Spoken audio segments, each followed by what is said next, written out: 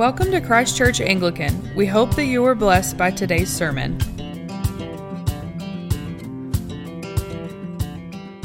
Heavenly Father, we thank you for this day. And Father, we thank you for the gift of mothers. Father, the ways that we can see you in the heart of the people who have given us life. Father, we are so grateful, and it's in your name that we pray. Amen. Amen. You may be seated. Well, I have to admit, when Father Henry asked me to preach on Mother's Day, I was like, I don't know if I can do this. I don't want to mess this one up. And he's like, oh, you got it. I think he was kind of passing it on to me. I am so grateful to get to do this. And because I think that for any of us, the word mother, the word mom, it just brings up so many images. I don't know of very many relationships in our lives that possess the depth of relationship that we have with our mother, that a child has with their mother. Of course, their relationships are special. Other family members are special. Dads, you're special. This is just not your day. So just sit back and enjoy this. But a mother, they possess this deep, innate sense of care that can comfort the soul, soothe hurts, love unconditionally. And as a young father, it was kind of hard on me that every time something went wrong, they went to their mom. They would run to her to cuddle up, or they would crawl, or anything that I had done or said, they would go to their mom. And they still do, and I don't get that. When they needed extra attention or to fall asleep in the safety of their mother's lap, that's where they went. They needed mom. There's care that comes that a mother possesses that is special.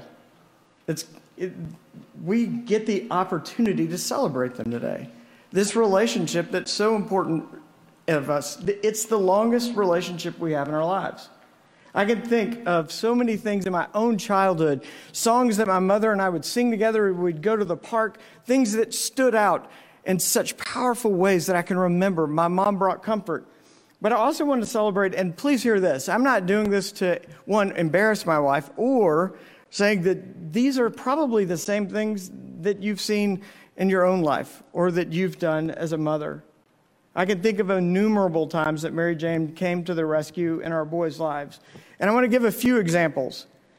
Every bump, bruise, or break, it was Mom who seemed to come to the rescue. My inclination was to try to dismiss, rub some dirt on it, and quip, "You're fine, you're fine." In fact, one weekend, Mary Jane went out of town, and one of our sons broke his arm, and I did just that. I was not greeted with much love when Mary Jane got back, but that's a whole nother thing. But Mary Jane would stoop down. She would enter into their world. She had Dr. Cookie would come to the rescue. She would love on her boys, comfort them, put a Band-Aid on it, whether they needed it or not, and gave them care and gave them time. If someone hurt their feelings, a friend or a school, wherever it was, the boys would sometimes just feel like they weren't very significant, or they were crushed, their spirit was. And MJ would take them in their arms or took them to do something that allowed them to always feel significant.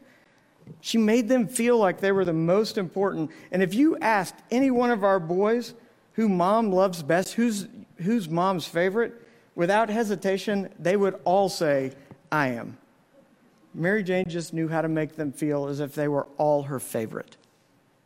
If one of the boys talked back or hurt her feelings, she might just look at him and say, "You're mine and God gave you to me, and I carried you in my belly," which always seemed to penetrate to the right spot with the boys, and they would skulk away kind of slowly. There's trouble at school with the teacher, the motherly instincts were in full effect, and Mother Hen would come to protect her babies. Or the nights that words wouldn't fix anything. Wouldn't fix what was broken or hurting. It was Mary Jane who would sit outside the boys' bedroom doors all night and pray for them, even if they knew it or not. There's something special about a relationship with a mother and their children. And I'm so incredibly grateful for the gift that God's given us with mothers. It's the part of the character, the heart of God that's been uniquely created that allows us to see and experience His tenderness and unending care and love for each of us. Which brings us to the gospel reading today. I looked at the other passages, which I love, but this one just kept grabbing me over and over as I read it and as I prepared. And I thought it was so important for us to share today. Let me read it for you one more time. But standing by the cross of Jesus were his mother and his mother's sister, Mary, the wife of Clopas, and Mary Magdalene. When Jesus saw his mother and the disciple whom he loved standing nearby, he said to his mother, "Woman, behold your son." Then he said to the disciple, "Behold your mother." And from that hour, the disciple took her to his own home. So let me set the scene of what's happening right now, because this is really, really important. Jesus is on the cross. He was near death. The pain and agony were excruciating that he was feeling physically. His mission to free us from sin was almost complete. He'd been left alone in the garden to pray. No one came to pray with him, and he prayed until sweat became blood. He'd gone through mock trials. People who celebrated his arrival in Jerusalem just a few days prior were now in a frenzy, calling for his crucifixion and death. He'd been beaten, mocked, and in some accounts made to carry his own cross.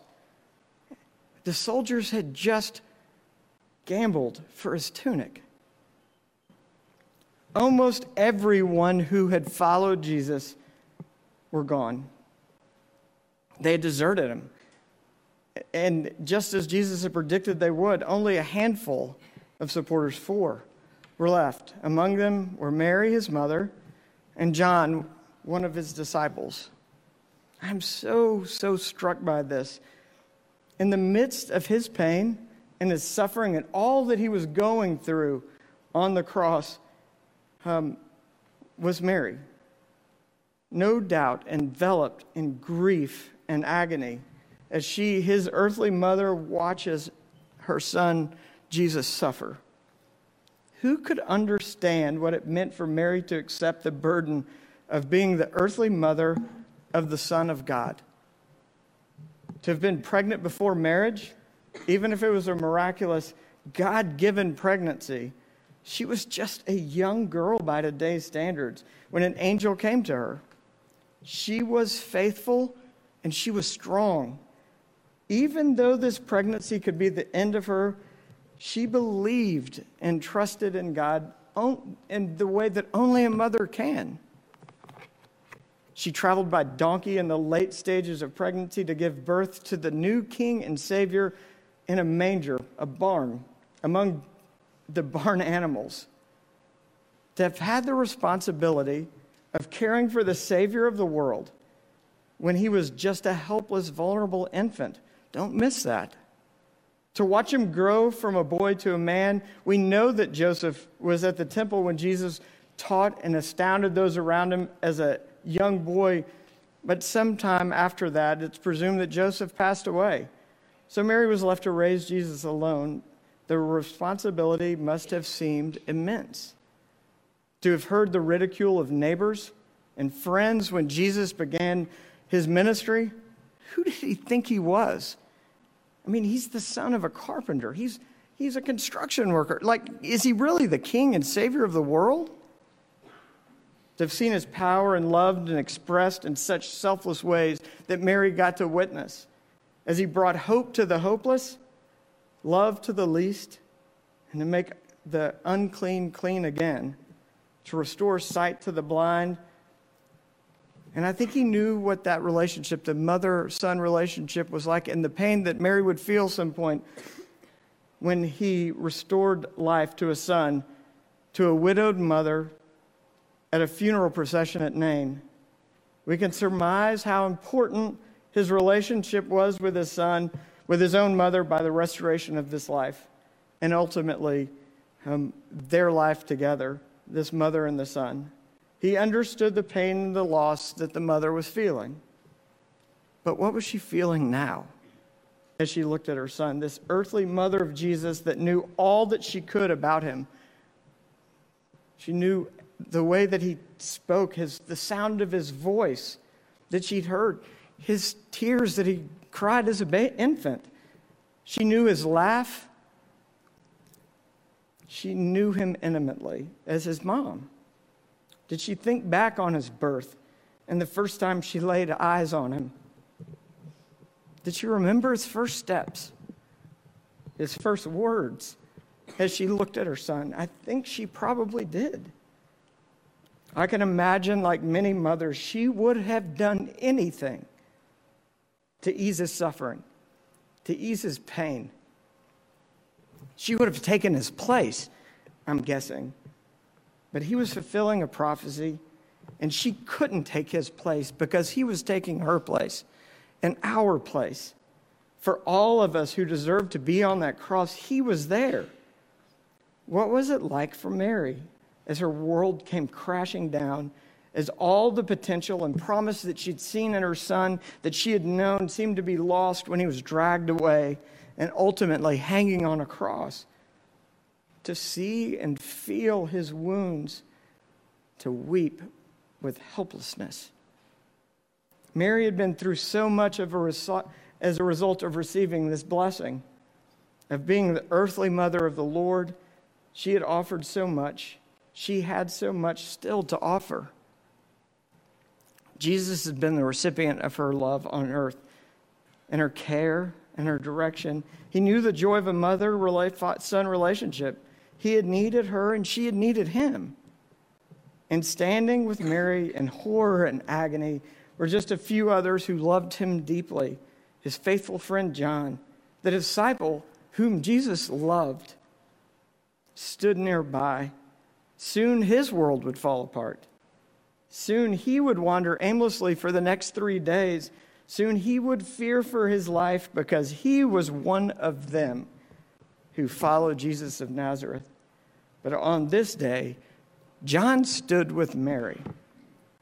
Something remarkable happens at this point. Jesus looked down upon the two people he loved so much, and he, on the cross, sought to show care to them. To Mary, he said, "Dear woman, here is your son." To John, he said, "Here is your mother." The Greek indicates that Jesus was very much in control at this point. Almost matter of fact, he spoke these tender instructions. His words reveal the depth of his love and care for his own. Jesus was in excruciating physical pain, and his death was near. He knew that darkness would soon cover this place, and he would bear the world's sin alone in darkness. And even with all of that crushing him, he thought of his own. Even as he died, they were all in his heart. And he who thought so perfectly of his own in the same time of extreme suffering, he bears that heart for and depth of love for each of us. We are his own.